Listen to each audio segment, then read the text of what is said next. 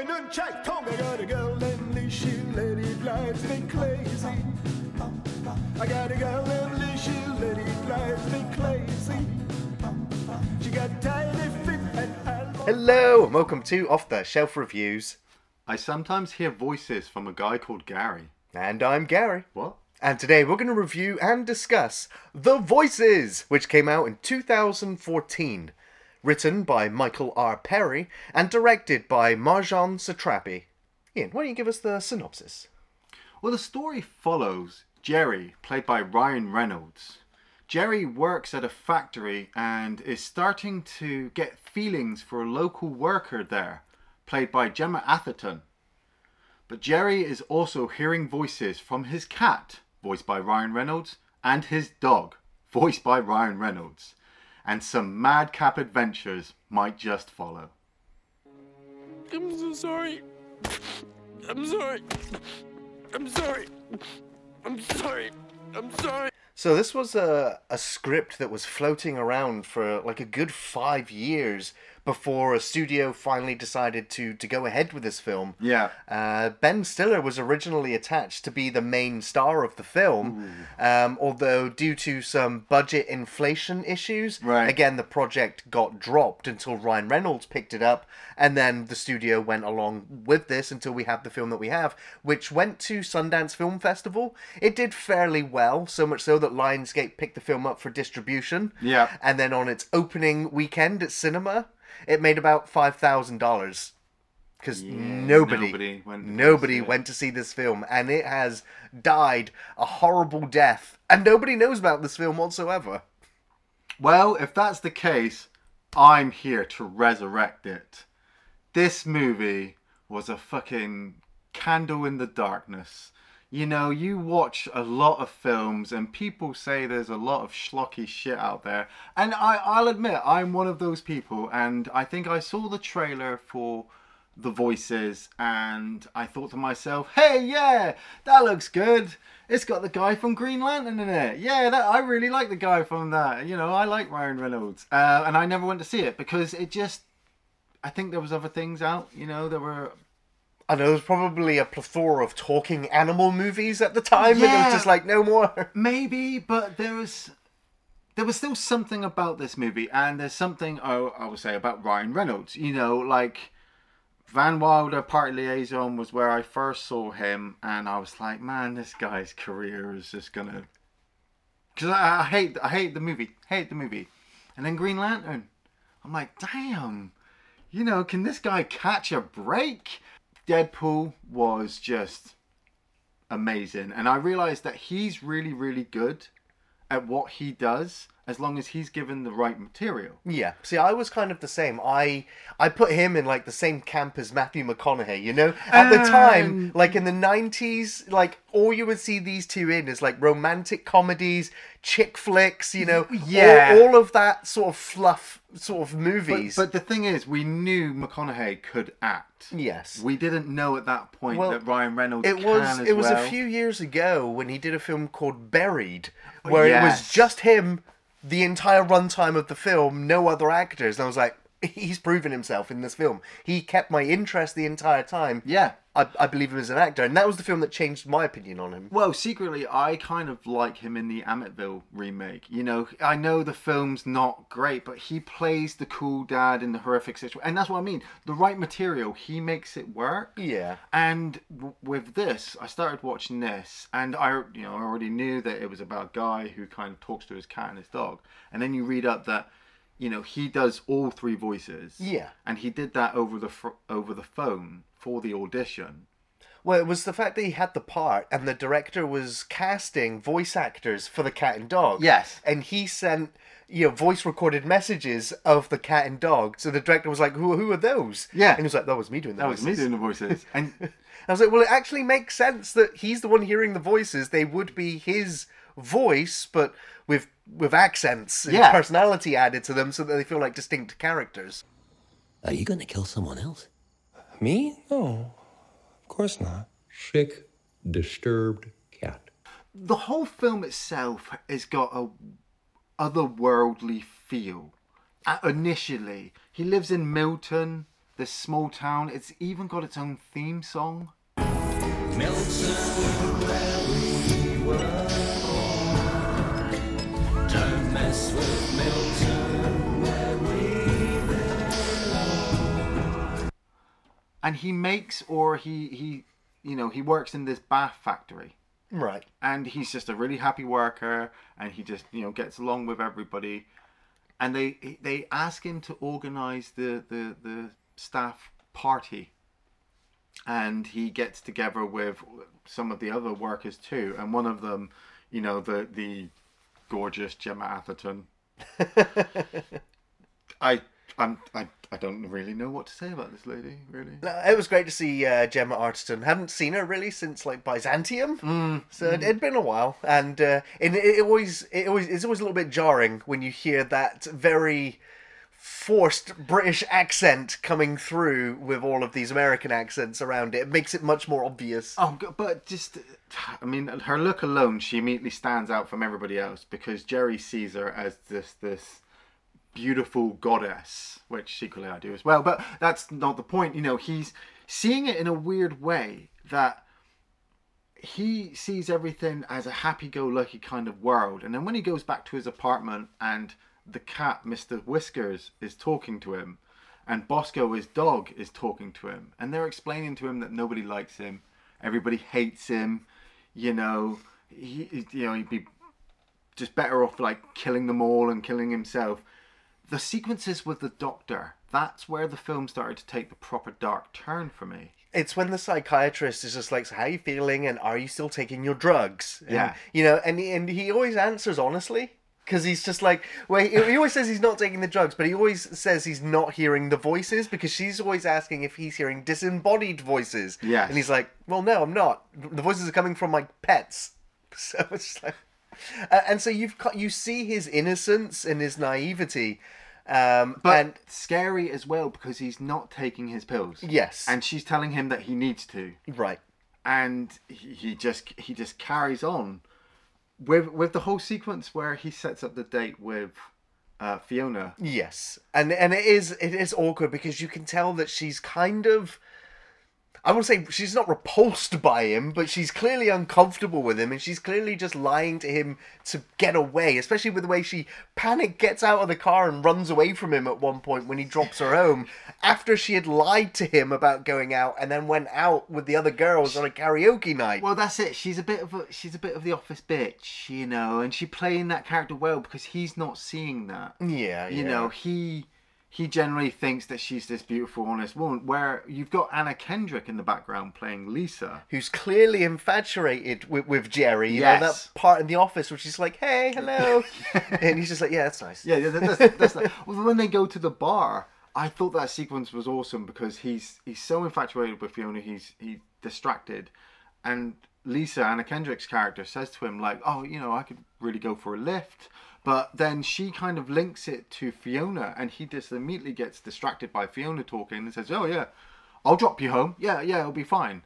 And everyone just finds the whole sequence just awkward. Yep. Which, for me, I felt bad, because I hadn't seen the film before, because I immediately thought it was Ryan Reynolds being a goofball listening to voices from his pets. Where, to me, this is genuinely a guy who's got some serious mental issues, not taking the medication that he's supposed to, and seeing the world in a particular way. Yeah. I mean, he's definitely got, like, a form of schizophrenia. Oh, definitely. But there's quite a few, I'm not a doctor, so I couldn't really isolate all of the, issues that he has, but he is very, very troubled. Yes. And, this film is a slow descent into his mental health. And, like you said, this film has that veneer, this polish, this glossy fantasy fairy tale shine over the whole film. Yeah. And, and it's only now that we're going to start to see the layers behind Jerry as we get further and further into his world, whilst we're dealing with listening to Mr. Whiskers doing everything in its power to put Jerry down. Well, fuck me. I'm an asshole. I apologise, man. You were right.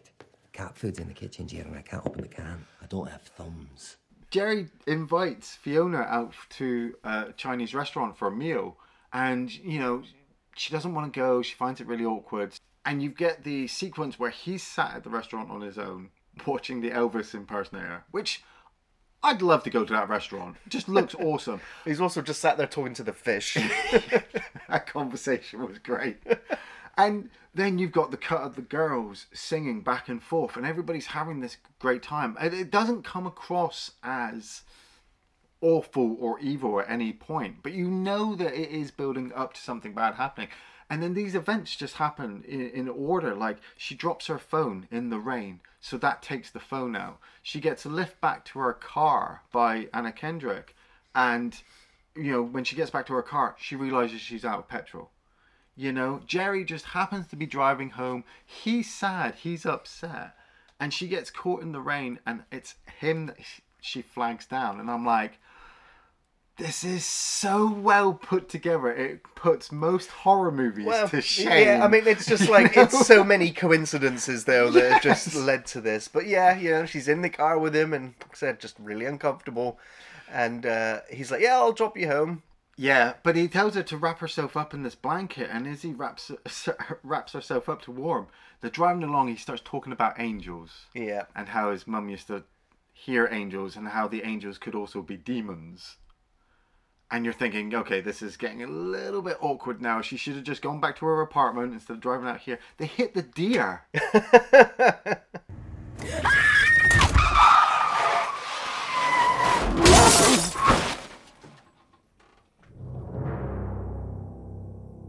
A deer comes out of nowhere and just smashes through the windscreen. And while it's lying there, it says to Jerry, "Kill me." Jerry, kill me. I want to die. Take your knife and cut my throat. Don't worry, I'll help you. Yeah. And he just whips out this knife and cuts it and kills it, which of course like completely panics Fiona, who goes running out of the car, and he goes chasing after her. It's so innocent. Him just running along like, please stop, I'm not trying to hurt you. And you think, yeah, from some angle. Yeah. But then of course he falls right on top of her, knife, you know, in front of him, stabbed. You know, she starts coughing blood and dying, and he's just like, oh no, Fiona, I'm sorry. And then repeatedly stabs her, apologizing for every stab. I'm so sorry. I'm sorry. I'm sorry. I'm sorry. I'm sorry. This film was taking a very dark turn here. Things have escalated very, very quickly. Now what's he gonna do? Like, where does the film go from here? Man, he goes home and he's talking to Mr. Whiskers, and Mr. Whiskers knows what he's been up to, and then explains to him, look, you've left the body out there for a fucking hitchhiker to get, so you're gonna have to go and find it. And so he goes and gets the body, brings it back.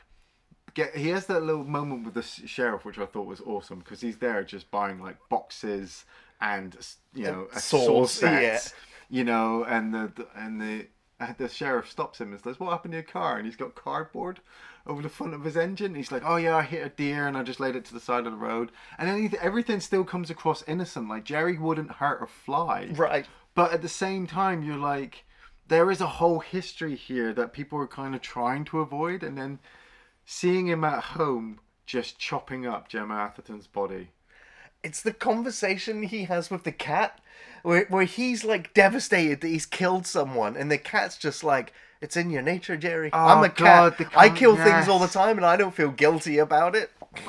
Bosco, the dog, he's just looking at Jerry, and he's just like, yeah, but, you know, it's kind of wrong, man, you know. No, I know you're a real good human being, Jerry. There's a good man inside of you. I love the dog. The cat I could kill instantly. They're gonna throw your ass in jail where tattooed meth addicts will butt fuck you daily for 15 years to life. You're a good man who made a mistake. Nobody is gonna rape you, Jerry. You know, he has that moment where he's put all her chopped up body parts into Tupperware boxes. It's horrible. Like when the camera pans and you're like, oh, there's some fingers over there, and oh. But he doesn't see it, and so when he talks to the doctor again, and the doctor's just like, look, have you been taking your pills? You know, he gets back, and Gemma, Fiona's head screams at him to take the pills. So that made me kind of think that there's a part inside him that doesn't want to be doing all this. Well, yeah, exactly. Yeah, he knows it's kind of wrong. But the moment he took the pills, the voices went away and we saw how the apartment really was. Yes, the walls of reality came crashing down, and now all we're seeing is, well, reality for Jerry's world, and the blood on the walls, all of the garbage and rubbish, and all of the empty pizza boxes, the blood on the counter, the mold. It's disgusting. Yeah. And of course, it also then makes you think, like, because we saw him at his workplace with his colleagues. Yeah. We saw him, like, at the party and all these other things. Like, so how much of that is we've seen is only his world. We're not really seeing reality at all. Yeah. And this is our glimpse of it. And yeah, it's the fact that the cat doesn't talk to him anymore. The dog doesn't talk to him anymore. The severed head looks like it's rotting in the fridge. Yeah. And so he kind of panics. He's like, you know, like, this is horrible. So he's straight back to wanting to take the pills again. Yeah. And then Fiona's just like, well, thank you for taking the pills again. Now we can talk, but I'm kind of lonely. I need a friend. Hey, Jerry. Mm-hmm. Jerry, can you get me a friend? A friend? Now, nobody's really kind of... They're a bit worried about Fiona, but, you know, she had also said, like, she wasn't planning on sticking around. She could have gone back to England. You know, so nobody's really worried that she's not been at work for a couple of days. And so, you know, Jerry and Lisa go out to a bar. And Alison, their co-worker as well, she overhears this. So you know now that the movie has just put the hint in of, like, Jerry will get caught out at some point. But he takes Lisa back to the bar and they have a few drinks, but then they go to go back to her place. She needs to feed her pets. He wants to meet the cat, you know, because his cat's talking to him. But he drives her to his home cabin, which is like out in the woods. And you really got the feeling like he's going to kill Lisa. Yeah, because Fiona wants a friend. Yes.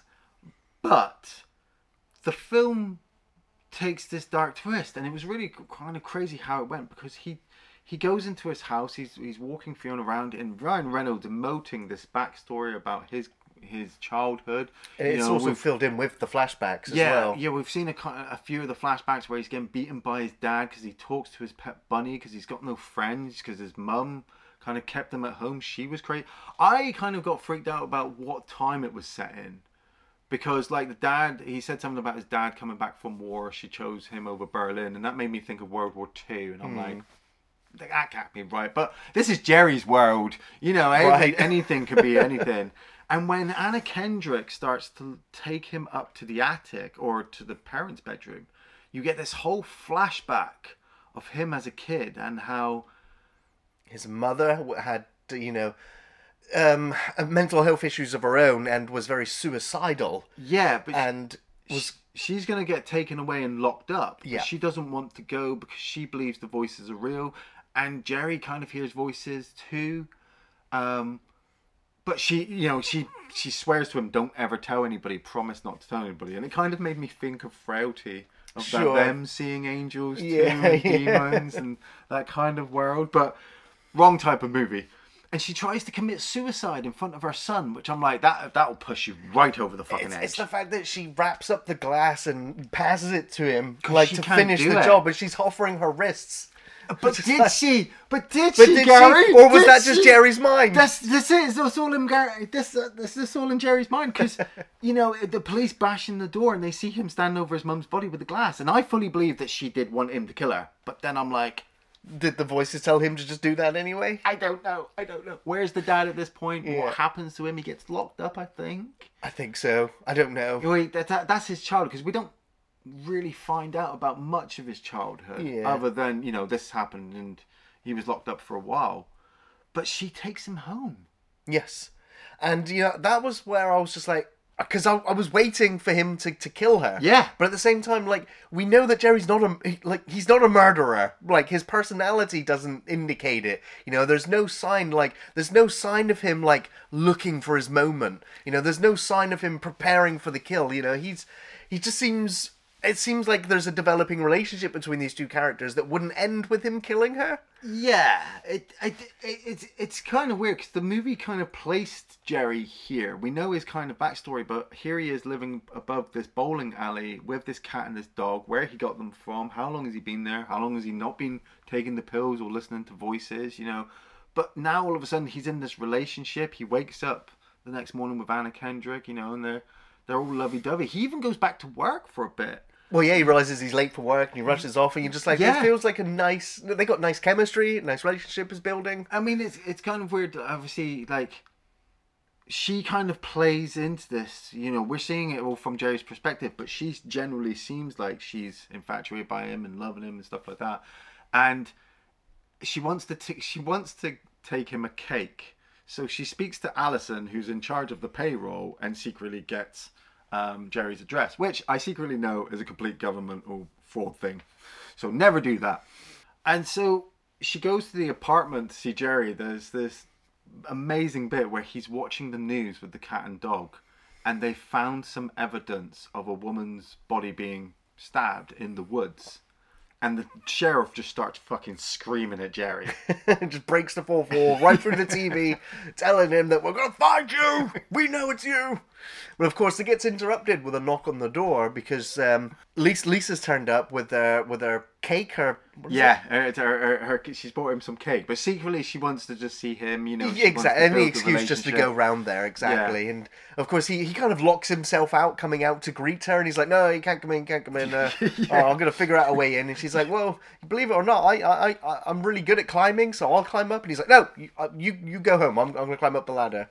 And then I guess she's really good with lockpicks, right? Yeah, she says that she's always getting locked out. And we as an audience know what's in there, and we're like, the best thing in the world is for her not to go in there. Yeah.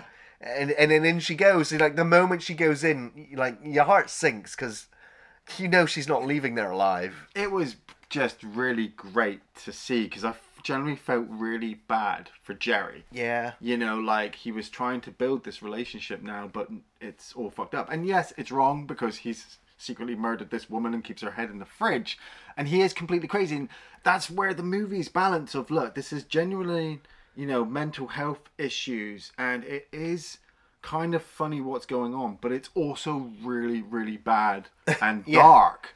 And when he drops down, and you like Anna Kendrick, I never really saw as a really good actress. I haven't really seen her in a lot other than the Pitch Perfect movies, and I try to avoid them like the plague. There was always going to be one movie that came along that really made me think, wow, this girl can act. She's really, really good at her craft. And this was it, especially this whole sequence where she's trying to fight him. It generally felt like a horror movie, unlike the first kill with Fiona. It was like an accident that was just then weird. But it looked like a kill. Yeah. You know, he's generally trying to get in at her. So her ripping the bath towel rack off the wall and using it as a weapon and then trying to escape. You know, I did like the way that she didn't even lift up the little towel. She kind of knew that was a head. Yes, yeah. And, you know, it's you know, just watching Bosco running around the dog, panicking, you know, just, and then that moment where she's isolated in the other room by herself, you know, and Jerry's like knocking on the door. He's like, I'm going to come in now, Lisa. It's okay. We're going to just have a chat. And you know, like, she's like, well, I'm sorry I hit you. And he's like, you hit me really hard. Yeah. It's like maybe they won't kill each other. Yeah, maybe it'll end nicely. I'm really sorry. I know, it was scary. I didn't mean to scare you. You hit me so hard. It's okay. But no, she was just using this because she realised that, you know, Jerry is vulnerable, that he isn't, you know, in control of himself. But is he? Because he grabs her with some force as she tries to run away and throws her back. And she bangs her head on the back of the bedpost and on the wooden pole. And, like, she it looks like she's paralysed because she doesn't move. But then you're like, well, maybe she still is okay. And so you watch her bloodshot eye fill with blood. And we're just like, yeah, okay. And then it's not long before we see another head placed in the fridge next to Fiona. They're looking at you. The two actresses, the effect of these two heads in the fridge was just great. I mean, it's a simple old effect, isn't it? Yeah, You know? but my imagination's going mad about how they've got it to work, how they've put it together. You know, like there's some proper puppetry work at one moment with Gemma Atherton's head that from an angle doesn't look right, but then at a certain angle looks right. And then they're talking to him. You know, he generally, you know, is feeling really, really bad. There's a couple of moments where he does look like he's going to have a proper breakdown with everything that's going on because he knows really what's really going on. And then poor Alison turns up at his place. Alison from Payroll, she turns up looking for Lisa, and he just opens the door and her head gets put in the fridge. Yep, simple as. I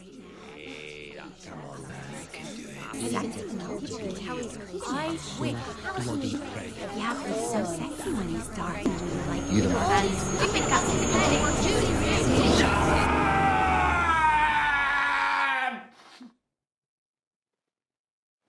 Now it does, you know, just a small little bit of trivia. Right, If right, you, yeah, if you yeah. go back to the conga line, Yeah. they all died in line In of the that conga order. line. I thought that when I was watching it, I was just like, man, because I'd seen Fiona was at the front. I'm sure I saw Lisa Lisa there, second. Alison's there, and then Jerry, and he has this proper break now and goes to see his doctor, and you know we've seen her a couple of times, and I'm just like, bitch, she's not taking the pills. He is killed 3 people, and she's like, oh well, it's not like you've not killed anybody, and he's like, yeah, kind of is. Like 3 times.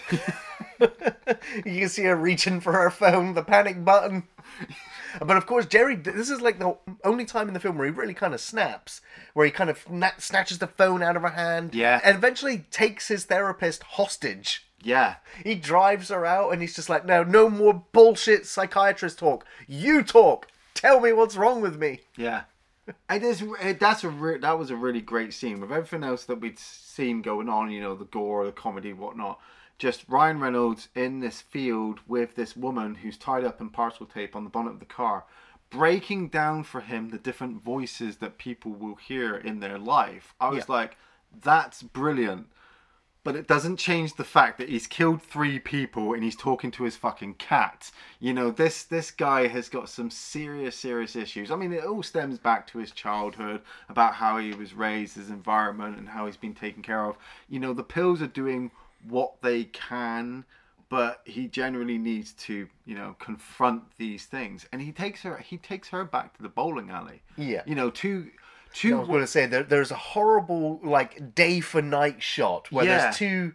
Is it 2 colleagues that he works with? Have gone there to find out what's going on, and they break in, and we don't see what they see, but of course they come out vomiting from what's going on in there. And he's like, "Oh, you better call the police." And it's like, "Okay." And then Jerry comes home.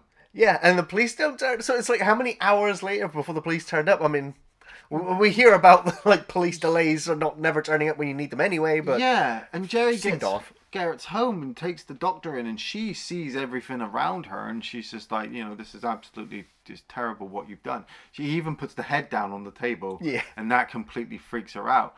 And when the police turn up, he's going to escape because Bosco has been accidentally let out, so he's got to go find his dog, and Mr. Whiskers is giving him shit, telling him like, you know, you're going to jail, they're gonna fucking fry you, and he accidentally hits the gas pipe on the way out. Yeah.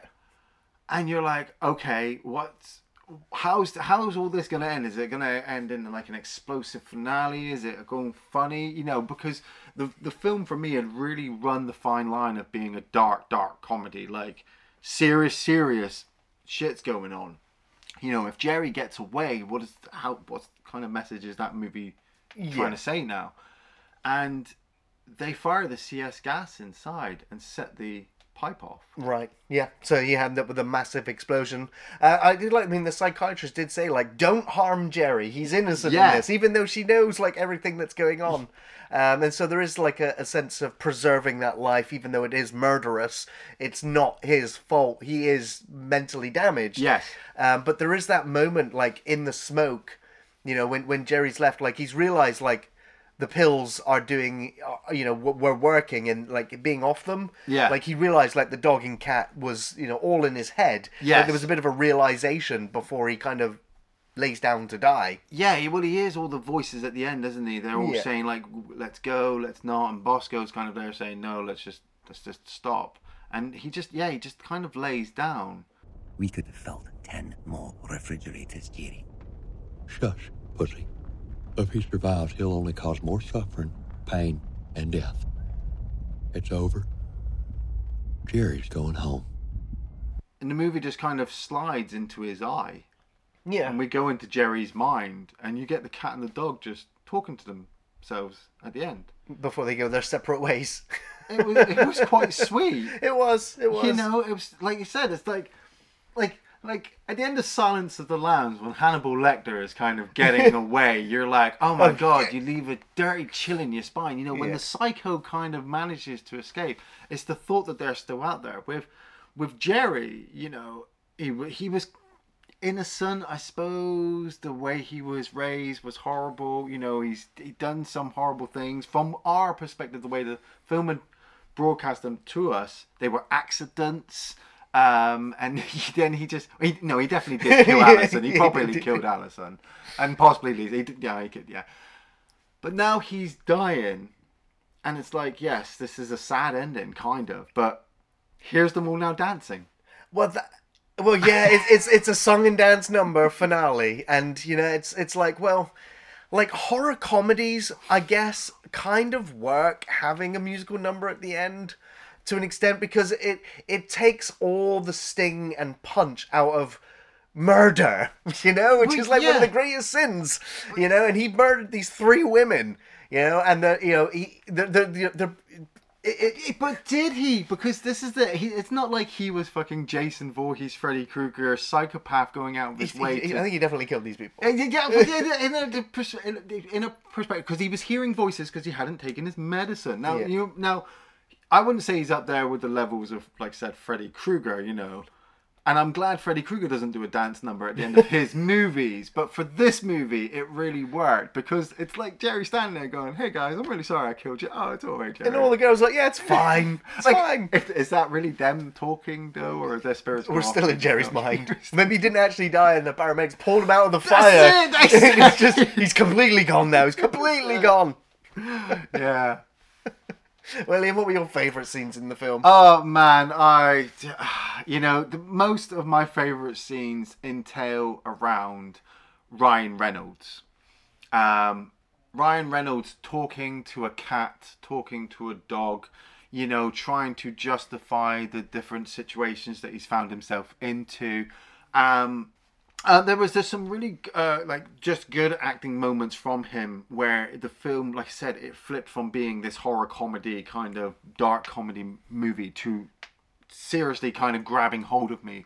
Like the moment where he's talking to everything at once. Whiskers is talking to him, the 2 heads in the fridge are talking to him, the dog is talking to him, and everything's screaming at him about what he should do or what he should do next and what he should blah blah blah, and he just screams stop really, really loud, like goes proper red in the face. The one time in the whole film where he loses his cool. Really. Yeah, and it just goes completely silent. And when it goes completely silent, it's like after he'd stopped taking the pills.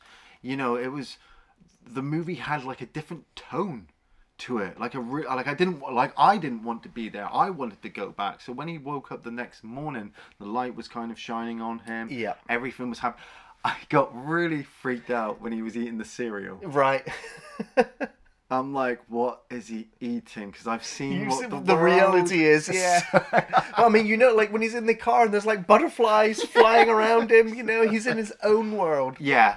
The ladies in this movie were absolutely astounding. I mean, like we said, Fiona, played by Gemma Atherton, she's a fabulous, fabulous actress, and her, upper lip British lady who didn't want to be in this town was just brilliant, going up against Jerry's angelic view of her. There was that part in the car where she was completely fully angel. white.